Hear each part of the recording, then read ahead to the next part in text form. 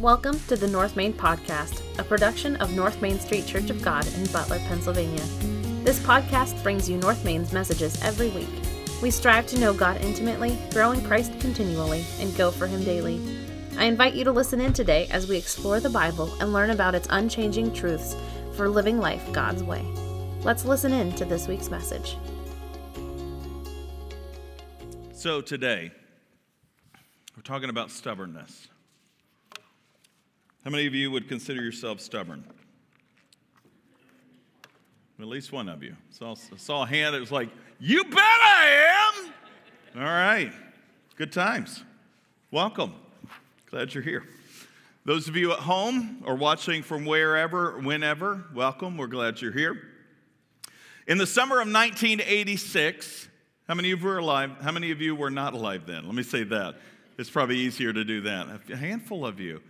I was 11, and I was pretty cute. Anywho, that has nothing to do with the story. So in the summer of 1986, two ships collided in the Black Sea off the coast of what was then the USSR. Today it's known as Russia.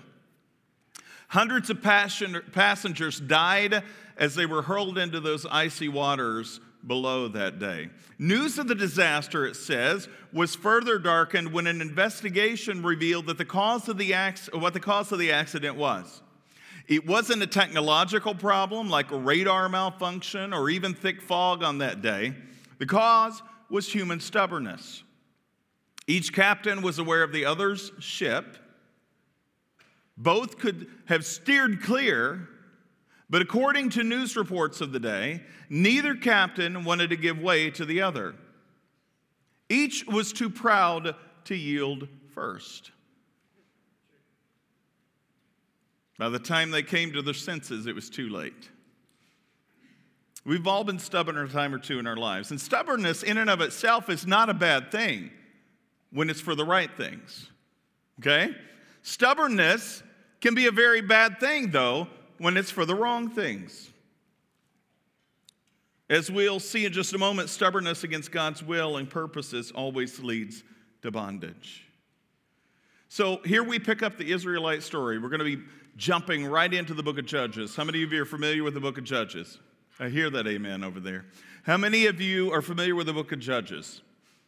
Okay, it's right after Joshua. Joshua's right after the book of Deuteronomy. Joshua, Judges, and we get to Ruth, and go on and so forth, right? What is Judges?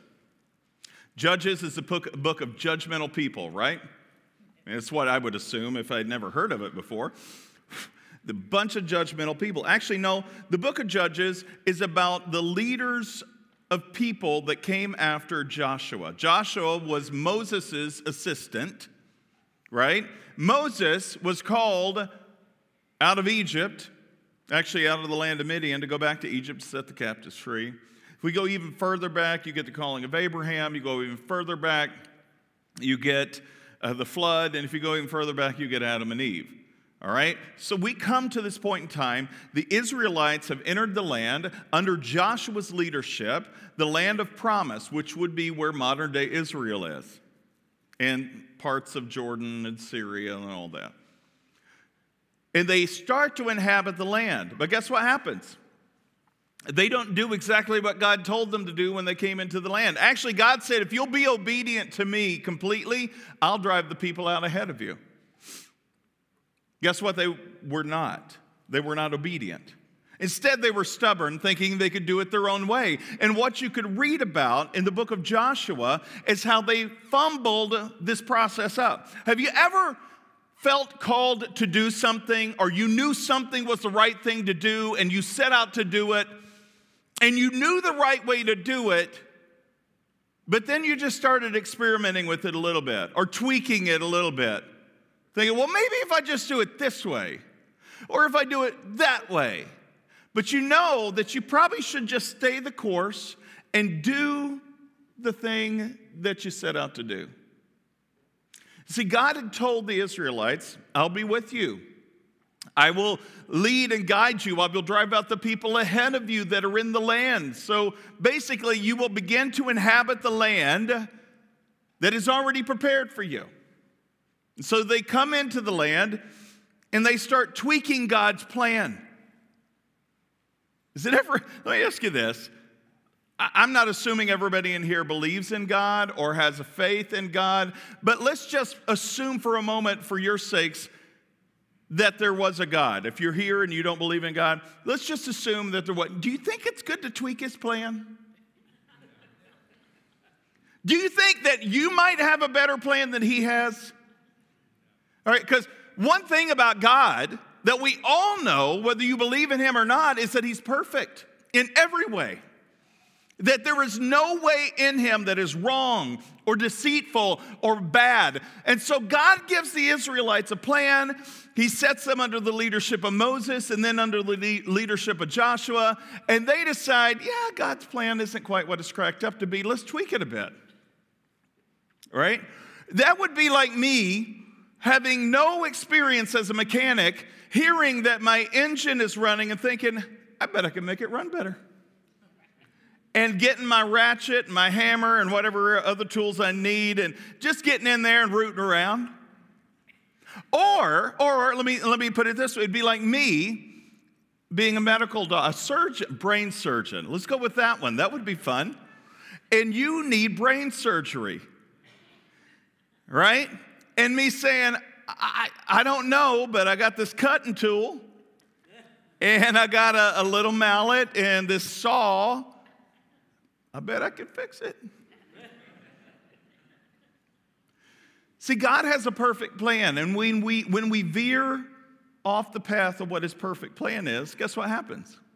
We get the results of what we think our plan is, or we get the results of what we think should happen by helping God out. I've never been able to help God out. I found that out very early on in life. And I found it out in about 23 years of ministry that when God gives a plan, and we can read about those plans in his Bible, and I think, I could tweak that Great Commission. Yeah, I can. I can teach them to obey. I got some teachings. But I don't use the Bible, right? It's about feel good. Now, I want to make you happy. Do you know, I just read this yesterday, totally different subject. Did you know that Centenary University, it's a really small college, has a master's degree, just came out with it, in happiness? No joke. It's a 30 credit hour master's degree of happiness, and it's $17,700. That makes me sad. I think if I was continuing to have to pay that, I'd be sad. You know, the really true source of happiness is rooted in Christ. I could tell you that for $10,000 if you want. I'll give you a $7,700 discount. Okay, it's free. You can have it right now. We get to the book of Judges, and it's interesting because the way the book of Judges starts out, chapter 1 basically caps off or reminds us of what the end of the last chapter of Joshua told us. Joshua dies. Spoiler alert if you haven't read it yet. He's not alive today. So he dies at the end of Joshua, the book, and he dies again, not twice, but it's kind of a reiteration of that at the next book we call Judges. Then we get to chapter 2, and this is where we get the introduction of the rest of the book. Basically, if you read chapter 2 of the book of Judges, you find out, they did that over and over and over and over again. So let's read Judges chapter 2, starting with verse 1. The angel of the Lord, and when you read that, my wife, and I didn't know this, my wife doesn't like it when I start in the middle of a sentence and I stop in the middle of a sentence without completing it to tell you something about the sentence. She's not here today, so I can say whatever I want. Because she is my conscience. And she will not watch this later, so I'm pretty safe. And you guys aren't going to say a word to her, right? All right, good for you. So the angel of the Lord, whenever you see that in the Bible, guess what that is a representation of? The Lord himself. The angel of the Lord. This isn't some designated angel set aside to do the Lord's bidding. There are those in the Bible, and when there are those in the Bible, it explicitly states that. But this, the angel of the Lord, is somehow the embodiment of Yahweh. All right? We know this to be more than likely the one who wrestled with Jacob. I think it's in Genesis chapter 22? No, 32. 32. The angel of the Lord went up from Gilgal to Bochim and said to the Israelites, I brought you out of Egypt into this land, and I swore to give your ancestors, and I said I would never break my covenant with you. For your part, you were to not make any covenants with the people living in this land. Instead, you were to destroy their altars. You disobeyed my command. So what are they doing? God said, I promised you that I would be faithful to you. And actually, when I covenanted with you, it was reciprocal because you covenanted with me as well. You said, we will obey everything the Lord commands. But the problem is, God says, when you came into the land and I was fulfilling my end of the bargain, you didn't fulfill your end of the bargain. I told you to destroy their altars. Well, that seems so mean. It would make them very unhappy. Yeah, but they're worshiping false gods. You're coming into the land that I have given you. There is not to be any of that left. No residue of these false gods or false idols. I am your God and you are my people. You disobeyed my command. And then God asked the question, why did you do this? As a parent, we have rules in my house. And the rules, when they're broken, what is the first question I usually ask? Why did you do that? You know you weren't supposed to do X, Y, or Z, but you're doing, why did you do that? And so what does a parent typically do when their child breaks one of the covenants or one of the commands of the home, one of the rules? What does the parent usually do after they ask, why did you do that? And they get the responses, I don't know. Because I wanted to. I don't know. Any number of things, right? And what's a parent usually do? There's usually a punishment or a consequence for that kind of behavior. Why do we get so upset when God punishes people in the Old Testament?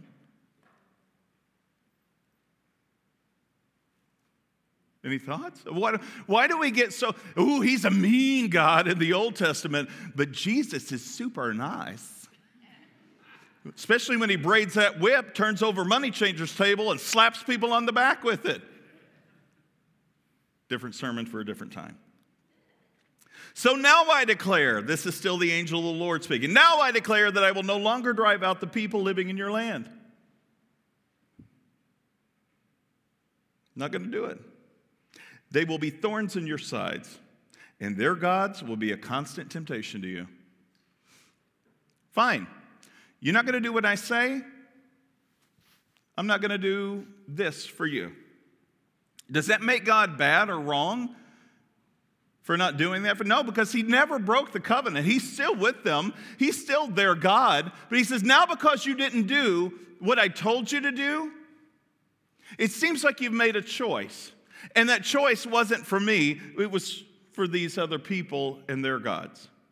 So I'm not going to drive the people out now. I'm not going to do it. You're going to have to live with them as your neighbors. And not only that, you're going to have to live with the worship of their gods around you. And sometimes you're going to be looking and going about your daily routines with the worship of me, but you're going to see how they're worshiping these other gods. And sometimes it may work out for them, and other times it might not. And you might be tempted to think, well, maybe their God has something going on that I want. And so you might start to worship them. They'll become a temptation to you. And when the angel of the Lord had finished speaking to the Israelites, the people wept loudly. So they called the place Bochim, which is weeping, and they offered sacrifices to the Lord there. It's interesting. When you call out somebody for doing what's wrong, there's one of two responses, like blatant rejection of what you said, or it's immediate repentance. We love the immediate repentance as parents. Like, yeah, here's the secret. Kids, if you admit to what you did wrong and you truly repent for it, meaning, you're right, I know I shouldn't have done that, it would probably make the punishment a little less in the long run. Just say it. So they wept loudly, they offered sacrifices to the Lord. And then verse 6. After Joshua sent the people away, each of the tribes left to take possession of the land allotted to them, and the Israelites served the Lord throughout the lifetime of Joshua and the leaders who outlived him, those who had seen all the great things the Lord had done for Israel. Remember, this generation that had come in with Joshua had seen the great miracles God did in the wilderness, the giving of manna, the quail, the water from rocks in the middle of the desert. They had seen miraculous things. Snake, like a bronze snake on a pole, healing those who'd been bitten by venomous snakes. They'd seen a lot of cool things. And it's as if they had short-term memory loss. They couldn't remember those things, or they remembered them, they become such a distant memory that it didn't make sense to them, or they didn't care about it anymore. Verse 8, Joshua, son of Nun, the servant of the Lord, died at the age of 110. What's the average lifespan here in America? 70s, right? Huh. You hope so. Not me. This world's getting so nasty. Anyway, I digress. They buried him in the land that he had been allocated at Timnah-Serah in the hill country of Ephraim, north of Mount Gosh. These are fun words. You should read them sometime.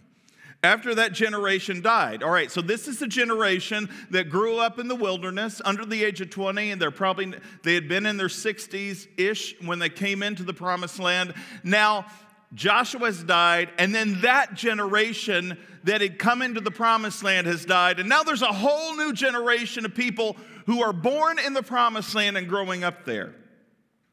But they grew up and did not acknowledge the Lord, Yahweh, or remember the mighty things that he had done for Israel of the past. It is now history that they're reading of their own ancestors that they didn't get to see and or witness. The Israelites did evil in the Lord's sight and served images of Baal. They abandoned the Lord, the God of their ancestors who brought them out of Egypt. They went after other gods, worshiping the gods of the people around them, and they angered the Lord. They abandoned the Lord to serve Baal and images of Ashtoreth. This made the Lord burn with anger against Israel. So he handed them over to the raiders who stole their possessions. He turned them over to their enemies all around, and they were no longer able to resist them. Every time Israel went out to battle, the Lord fought against them. So now, not only did he say, I'm not driving these people out, because they have so perverted themselves of worship of other gods, and we'll talk about what that means in just a moment, God says, I'm not going to fight for you anymore. And when God withdraws himself from fighting for you, what do you think happens? Nothing good, right? You succumb to everything around you. They abandoned the Lord, served Baal, Ashtoreth, and made the Lord burn with anger against Israel, so he handed them over to the raiders who stole their possessions. He turned them over to their enemies all around, and they were no longer able to resist them. Every time Israel went out to battle, the Lord fought against them, causing them to be defeated, just as he had warned. It's not like he hadn't warned them of this. And the people were in great distress. And then the Lord raised up judges to rescue the Israelites from their attackers. Yet Israel did not listen to the judges. But here's a word that we like to soften a little bit. Prostituted themselves by worshiping other gods. That is an overtly sexual word. Do you understand what I'm saying? They sold themselves out to another. They became prostitutes to other gods. Do you understand what I'm saying? I know we have kids in the room right now. The Bible is not G-rated. Do you understand me? And I'm not saying you shouldn't read it. Please, I beg of you to read it. But when we gloss over these things, we miss the meat of the Word of God, and we tend to only look at it as some fairy tale of good stories and fun stuff, except for the Old Testament where there's a mean and nasty God. There's a lot going on here that you really need to unpack. So they prostituted themselves by worshiping other gods. How quickly they turned away from the path of their ancestors who did not walk in obedience, or who had walked in obedience to the Lord's commands. Isn't that funny? Because what did I just tell you about their ancestors? They didn't obey God to drive out, or that He was going to drive out the people. They were to crush the altars and the temples of these false gods, and they didn't do it. And so God says, fine, I'm not going to drive the people out. They were also command breakers. But what you see in one generation of command breakers, this happens today too, the next generation will typically ramp it up a little bit more. And the next generation a little bit more, until you get to this place of complete degradation in a society that you have to start over because there's nowhere else to go. You are at the bottom. You see this in people's lives too. I've been around Butler now for 10 years. And the drug epidemic here has not gotten better, it's gotten worse. I've done several overdose funerals. And I've asked myself this question after I've been in this cycle with people before who have severe addiction problems. When is rock bottom for you? How much further can you go down from where you are right now? Because my fear is if you go much further, you're going to die. And you're rock bottom, there's no return from that. So how much further can you go down? So this is what happens not only with individuals, with societies. When they lose their moral bearing, their sense of truth, their sense of morality and ethics. And I contend that the only truth, morality, and ethics worth ever following is rooted in Yahweh through Jesus Christ. The one who said He was the way, the truth, and the life. This is why I've dedicated my life to preaching, teaching, living, breathing, reading, studying, researching this. Not because I get some kick out of it, but because I believe it wholeheartedly, and I will go to my grave with this message on my lips.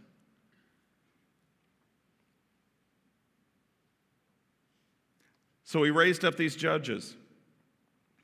And they rejected the judges. These judges, who were they? So judges in the Old Testament, especially the book of Judges, because that's where we read about them, were leaders. They were military leaders. They were religious leaders. And they were the ones that would rule on behalf of the people based on the covenant agreement with God and the laws of God given at Mount Sinai. Okay? So these people were put in place. And for about 300 years, we have this time span where judges ruled the land. A judge would die. There would be a time period without a judge. God would raise up another judge. There would be another time period, and then another judge would be raised up. But you know what, interestingly enough, happens? Each successive judge becomes worse and worse and worse. We really, how many of you remember growing up in church, if you grew up in church, the story of Samson? Yeah. Ooh, mighty Samson. He was so awesome, and we elevate him to this hero status. He was a deplorable judge. He was really bad. Read his story. He's not somebody you would want your kids to emulate. We get all the way through the judges. And finally, the people are groaning enough that by the time you get to the books of Samuel, who had been a judge, they started saying, we want a king so we can actually look like the other nations around us. They were tired of God giving them leaders because they'd seen those leaders be more than just really sinful human beings, and they themselves being sinful human beings. They said, well, shoot, we're pretty much all the way into the worldly culture. We might as well have a king like the rest of the nations around us. And God, who is a loving God, says, okay, that's really what you want. But let me tell you ahead of time, this is what you're going to get. When you replace me as your king for another earthly king, he's going to take your sons and daughters and put them into service in the armies, in the fields. He will enslave them. And not only that, he's going to take your lands, your ancestral lands. He will take those and he'll say, it's for the use of the kingdom, God's kingdom. Eminent domain before it was eminent domain. So these people in the book of Judges, after Judges die, they returned to their corrupt ways, behaving worse than those who had lived before them. Verse 19. Then they went after other gods, serving and worshiping them, and they refused to give up their evil practices in stubborn ways. So the Lord burned with anger against Israel. He said, because these people have violated my covenant, which I made with their ancestors, and have ignored my commands, I will no longer drive out the nations that Joshua left unconquered when he died.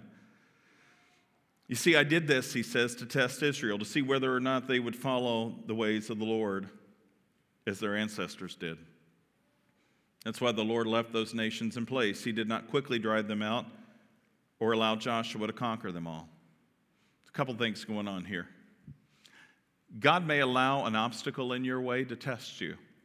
Do you give in to the obstacle, the temptation, or do you push beyond it, no matter how tough it is? It's a good question, right? I see a lot of people giving up. See, this is why in the New Testament and the Sermon on the Mount, Jesus says, the way to him, the way to heaven, is really narrow. He's not trying, just understand what I'm saying here. It's not like he made it narrow to complicate factors, or the gate is narrow that we have to go through to get there. It's just narrow. It's a difficult path this side of heaven. They said the road that the world paves is super wide, and the gate's wide, and many people take that path because they've been deceived in thinking that path is easier. Yeah, this path of living for God is very difficult. That's why a lot of people don't make it. Why? Because it's difficult. And we don't like difficult circumstances. We want everything easy. God has pulled out all the stops that he can this side of heaven. Why do you think Jesus came? Why do you think Jesus did for us what we couldn't do for ourselves? It's because he's merciful, that he's loving. He pulled out all the stops and he took our punishment. And he offers the gift of salvation. He never, ever, ever, ever says it's going to be easy. And if you've been sold that bill of goods by some other preacher, pastor, teacher in the religious structure of Christianity, I apologize that you've been sold a bill of goods that's a lie. Living a life of faith in Christ is not easy, but the end result is amazing. And the evidence of God along the way is enough to sustain you for the long run. So here's a key point. God takes pity on his people by repeatedly rescuing them as they stubbornly rebel against his perfect plan. Here's the cycle: sin, slavery, sorrow, salvation. I just gave you the 4 points. You can fill those in.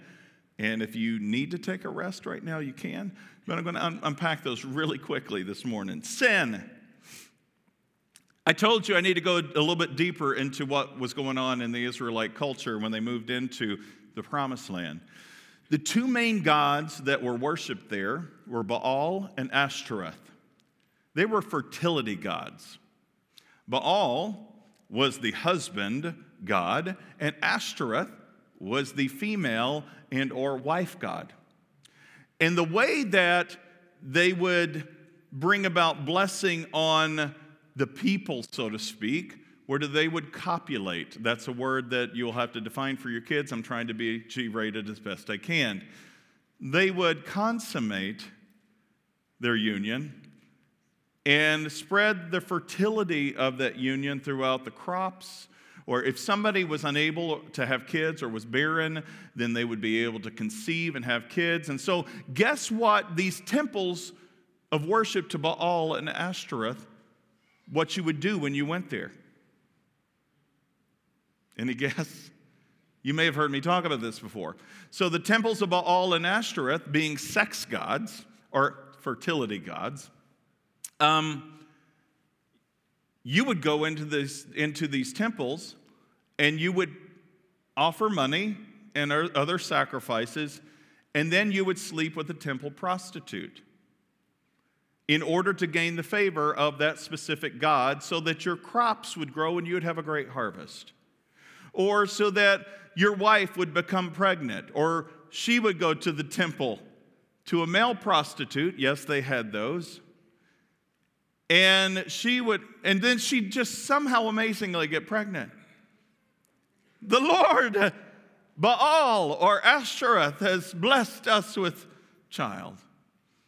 Not knowing how biology works, they assumed the God had blessed them. And so imagine what kind of a temptation it had been for the Israelites who lived in the land, and they saw these people of these other pagan nations worshiping these gods prospering. Well, wait a minute. If they're prospering, then that must mean their God is real. And if their God is real, I want some of that too. Let me ask you a question. How many people do you know that reject any notion of God, but who are living some very successful lives? They're living lives of compromise with ethics and morals, and they're throwing caution to the wind, and they're doing whatever they please, but somehow it just seems to rain golden sunshine on them. How in the world is that possible? And you're barely scraping by, and you're worshiping Yahweh, the Christian God, through Jesus Christ. And I'm struggling. And I got these bills to pay, and then I got raccoons in my attic. That's me. No joke. Just got a bill. It's like $7,000 to fix that problem. I got a BB gun or a 22 that'll take care of that. Just kidding. Well, I'm not kidding, but still. And you're thinking, why? Why do I have to go through this? What's the purpose? Right? Why do I have to go through this? I mean, here's this person I know, and they are amazingly wealthy. It just seems like everything they set their hand to succeeds. Now imagine you're an Israelite, you've come into the land, and things aren't going well for you, but you worship Yahweh. You offer sacrifices to Yahweh.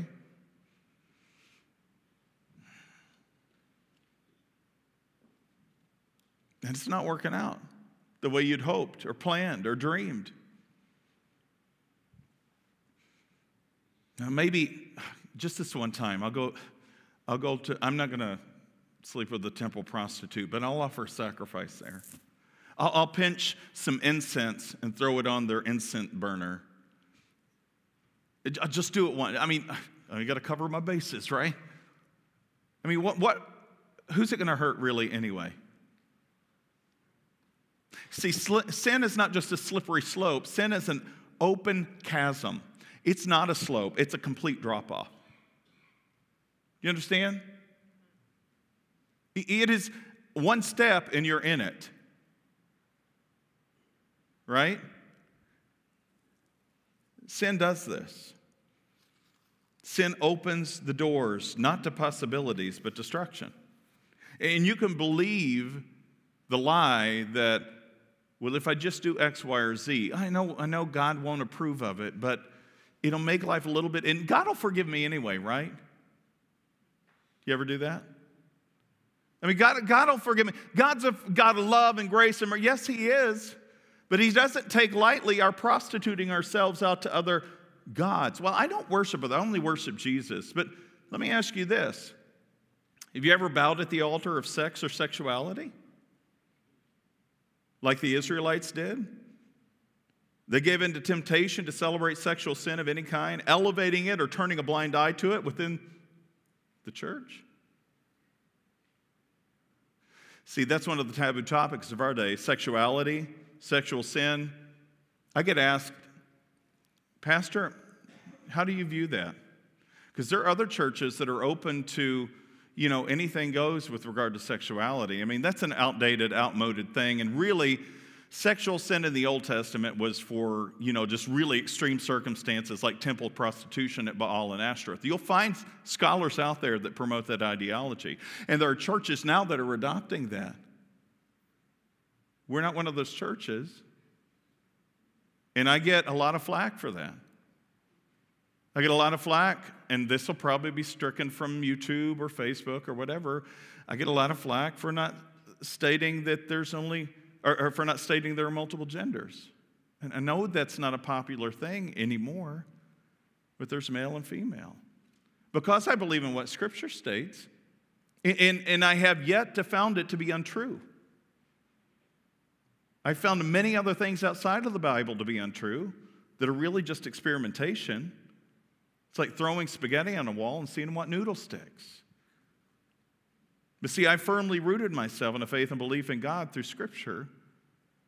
And yes, I'm willing to go to bat for that, even if it means my name is besmirched. I'm not saying you don't love those that are caught up in those kinds of things. We should be the most loving people in society. We shouldn't be picketing, cursing, throwing people down the gutter for not living a life of faith in Jesus Christ. We should be light and salt and showing people the way to freedom and salvation. Not beating people over the head with the Bible or with the Word of God, but instead being the embodiment of truth to people who need to know the way, the truth, and the life.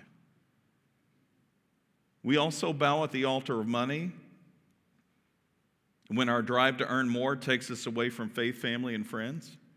We bow at the altar of success when achievement and accolades give us more of a high than helping others along the paths we take. We bow at the altar of feel-good emotions when we're not willing to take a good, hard, long look at the consequences of our poor decisions and take responsibility for their outcome. No, our gods maybe are not like Baal or Ashtoreth, but in many regards, they're worse.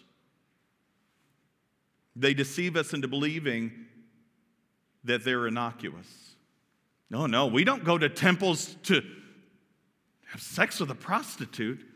No, I probably shouldn't say that. No, but you sleep around as if you do.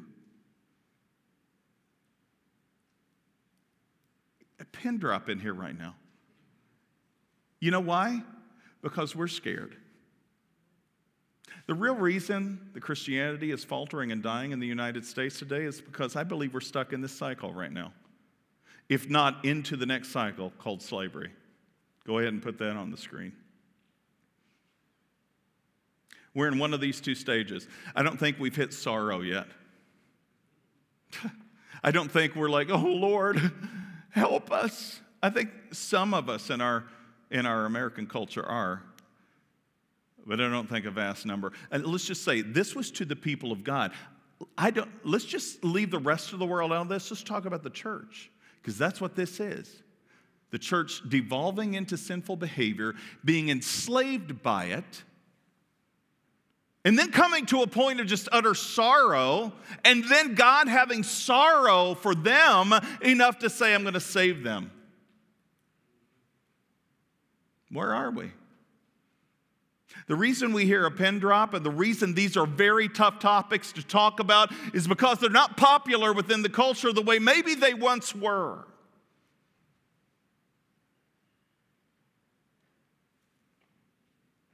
To talk about sin as sin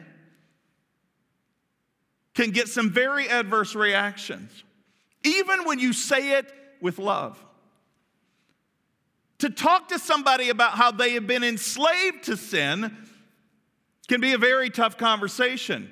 Because guess what the conversation becomes? You're just judging me. You have no right. Mind your own business. And I hear the hearkening back to Cain and Abel. where God comes to Cain and says, Cain, where's your brother? I don't know. Am I my brother's keeper? See, sin drives us away from each other rather than binding us to each other. It drives us away from God rather than binding us to God. That's what the Israelites got stuck in. They just thought, if I worship a little bit more of these other gods, then I'll have more than not enough. You see, one of the things these generations forgot to do is the mandate that Deuteronomy 6, where Moses had written to them, tell this to your kids. Talk about it when you rise up. Talk about it before you lie down at night. Write it on your doorposts, on your lintel. Bind it to your forearms, to your forehead. Whenever you go about your daily routine, talk about the commands that the Lord your God is giving you and the covenant relationship he desires to make with you. And give it to your children so that their children can know, and so that their children can know, and so that their children can know. We're just one generation away, aren't we? I think this is what Judges is trying to describe. See, the generation that came into the promised land the very first time, the ones that God had spared to now come in and their parents died off in the wilderness, after they died, the next generation, what did they do? Just threw caution to the wind. They did whatever they wanted to. Sounds like it, right? One generation. And then they devolved into slavery. The Lord became very angry at this. I want to talk to you about slavery because we don't like to talk about that much either. It's really one of those taboo topics, especially in the era of BLM and critical race theory and all that, because we have a blight on our culture, right, called slavery. The Civil War was to rectify that, the Emancipation Proclamation, but then for about 100 years, we had this horrible segregationist, Jim Crow nastiness.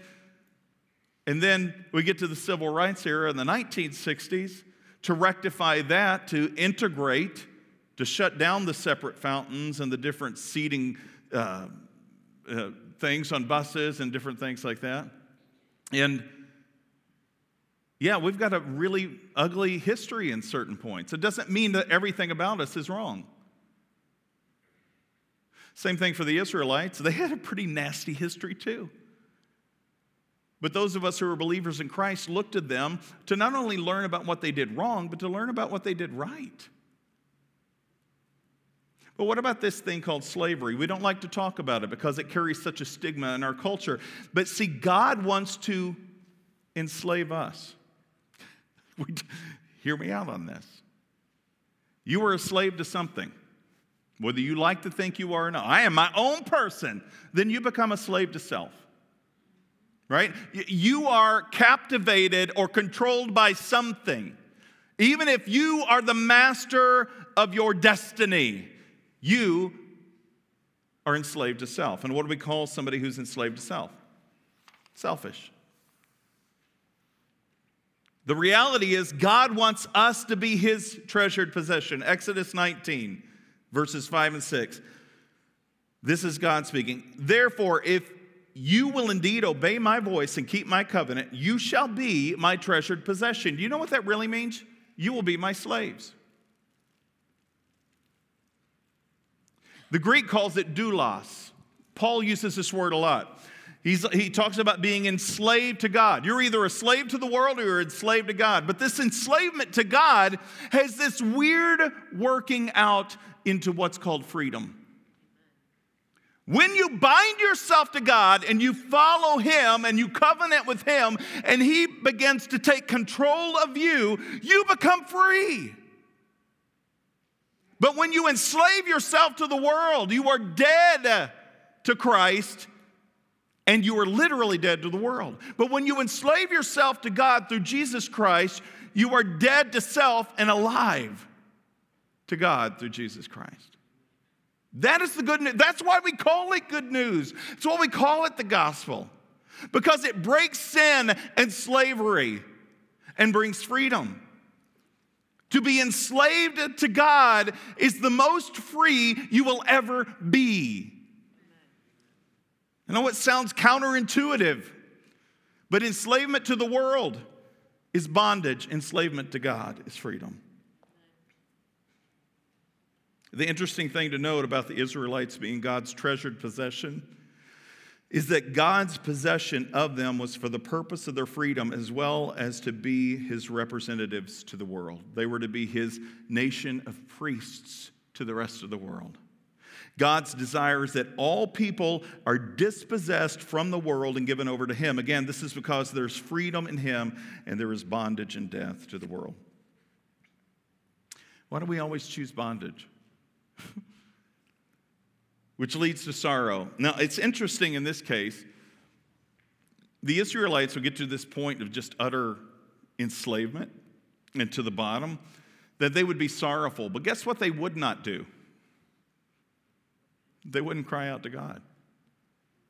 Rarely, if ever, do you see in the book of Judges that when they got to their worst point, they say, "Oh Lord, save us!" No, this depiction of sorrow is God's sorrow and pity on them. It said the Lord would take pity on them and raise up a judge. See, like a loving parent does, a true loving parent, when they see their kid, we're willing to let our kids suffer certain things because we want them to be tested, to grow stronger. But at a certain point, quite honestly, we're like, oh, okay, it's time. I need to step in. You ever done that? As a parent, well, you'll let them try something long enough. You'll let them just become utterly frustrated, and then you come in and you're like, "Oh, I have pity. Let me show you how this is." And then you'll bail them out. See, this is what happens. See, God steps in, and he says, "All right, enough. I'm going to set you free. I'm going to give you a judge. You're going to follow that judge. They're going to become your defender for me. And they're going to become the one that points you to me." See, it says God was grieved or God felt sorrow. That's what this word pity means in the Hebrew. And I don't think we realize that enough. Does God really take pity or sorrow? Does God have emotions? Yeah. There's this long-held belief in some traditions that God is emotionless. Because to have emotion means you're weak. And if you're weak, then you can't be God. So God would be emotionless or unchangeable, immutable. And yes, he is unchangeable in his very nature, but he feels emotions. He feels at times this sense of, I'm sorry I did this instead of that. And it doesn't mean that his doing this versus that were wrong or right. They were both right decisions. This, for instance, Saul, the first king of Israel, it says twice that God regretted making him king. It's a whole different sermon topic for a different time, but suffice it to say, God does at times feel regret. Why? Not because he chose the wrong choice, but because he chose a person who inevitably would fail. But isn't that the case for every human being? He chooses us, and we fail time and time again. And so, at just the right time in human history, in God's heightened sense of sorrow, you can flip to the next slide. Jesus stepped out of eternity and into time. Representations of Jesus, like judges and kings, prophets, would step onto the scene from time to time, but they wouldn't be enough. And at just the right time in history, God's outpouring of sorrow evolved into what we call salvation. Because he took upon himself the sin of the world. Your failures, your sin, everything that you've ever done, he said, I'm going to take care of that once and for all. This is what the whole book of Hebrews is about in the New Testament. He was the high priest who offered a sacrifice, and he didn't offer an animal sacrifice, he offered himself. The great high priest laid himself down on the altar. And because he was perfect and holy and good and everything that we are not, the sacrifice he made broke the cycle of sin and death once and for all. Now, you can continue to be enslaved to the cycle of sin and death and slavery and all of that jazz if you want to, but it's not until you say, I've had enough, Jesus, take the wheel. Sorry. That's where I was going in my mind. Carrie Underwood. It's not until you get to that point where you're like, God, I've had enough. And you truly surrender everything. Your relationships, your children, your marriage. When you release it all, and I don't say get rid of it. Do you hear me? But when you say, I'm no longer in control, God, you are.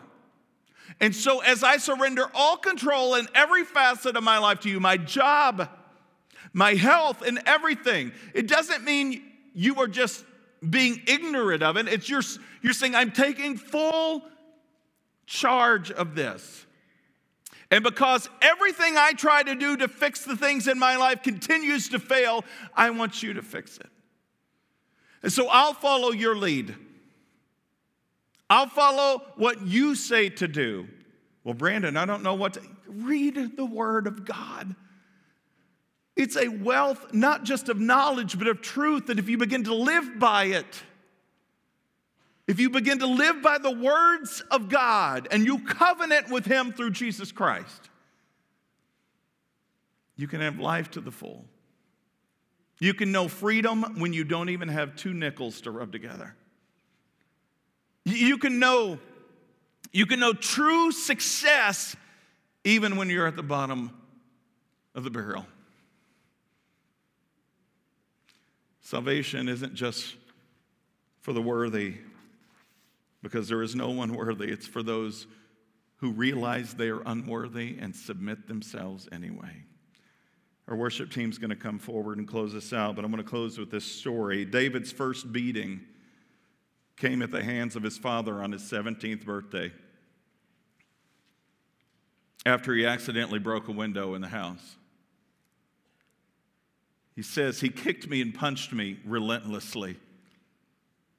Afterward, he apologized. He was an abusive alcoholic, and it's a cycle that I'm doing my best to end now, he says. But it took a long time for David to get to this point. See, most of his teen years and 20s were spent in jail or on probation, in and out of addiction treatment centers. When it felt like his dreams were entirely dashed, he found hope in a Christ-centered treatment center through a relationship with Jesus Christ. He says, listen to this. He says, I used to be filled with nothing but despair, but now I'm pushing myself in the other direction. When I get up in the morning, the first thing I tell God is that I'm surrendering my will over to Him. This is Luke chapter 9, where Jesus says, if any of you wants to be my follower, you must deny yourself daily, take up your cross and follow me.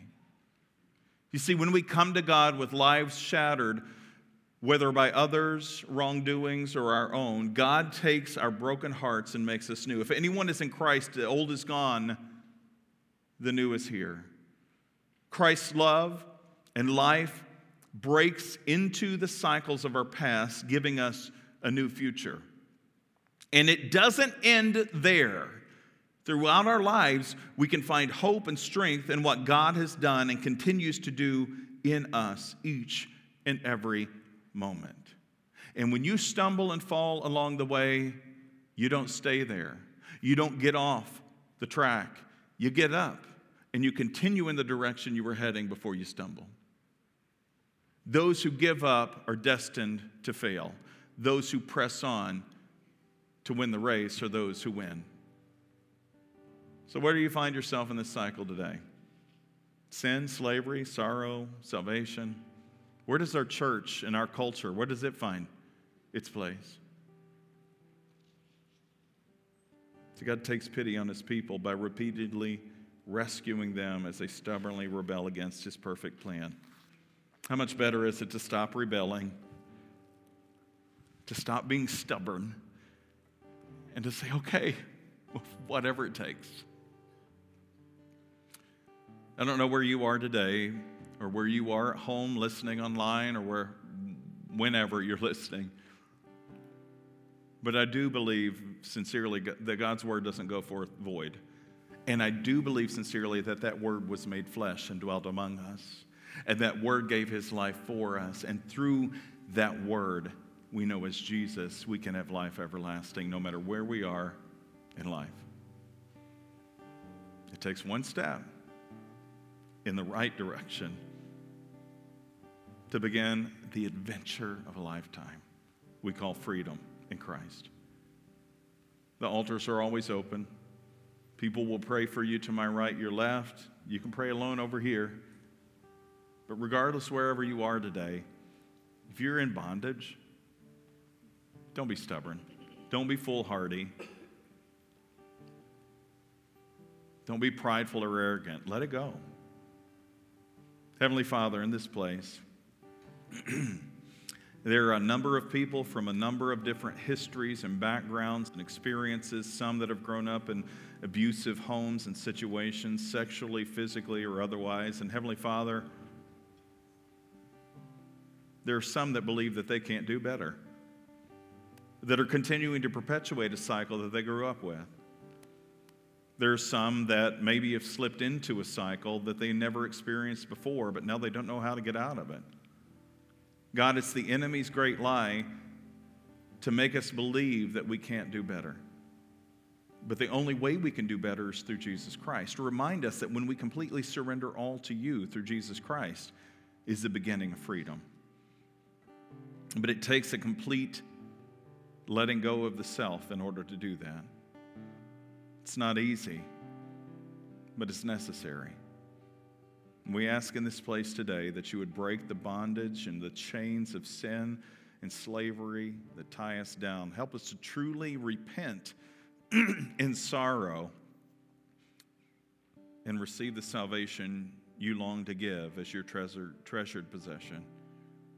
We love you, Heavenly Father, and we thank you for Jesus. And it's in his name we pray. Amen. Thanks for joining us this week. Check back next week as we dig deeper and go further in our understanding of God's Word. Make sure to visit us on our website, www.northmaincog.org, where you can learn more about us. If you found value in today's message, we'd appreciate a rating on iTunes, or if you'd simply tell a friend about the show, that would be helpful too. Donating to the ongoing ministry of North Main is easy. Just go to our website and click on the Give tab at the top of the screen. Thanks for listening. We look forward to you joining us again next week.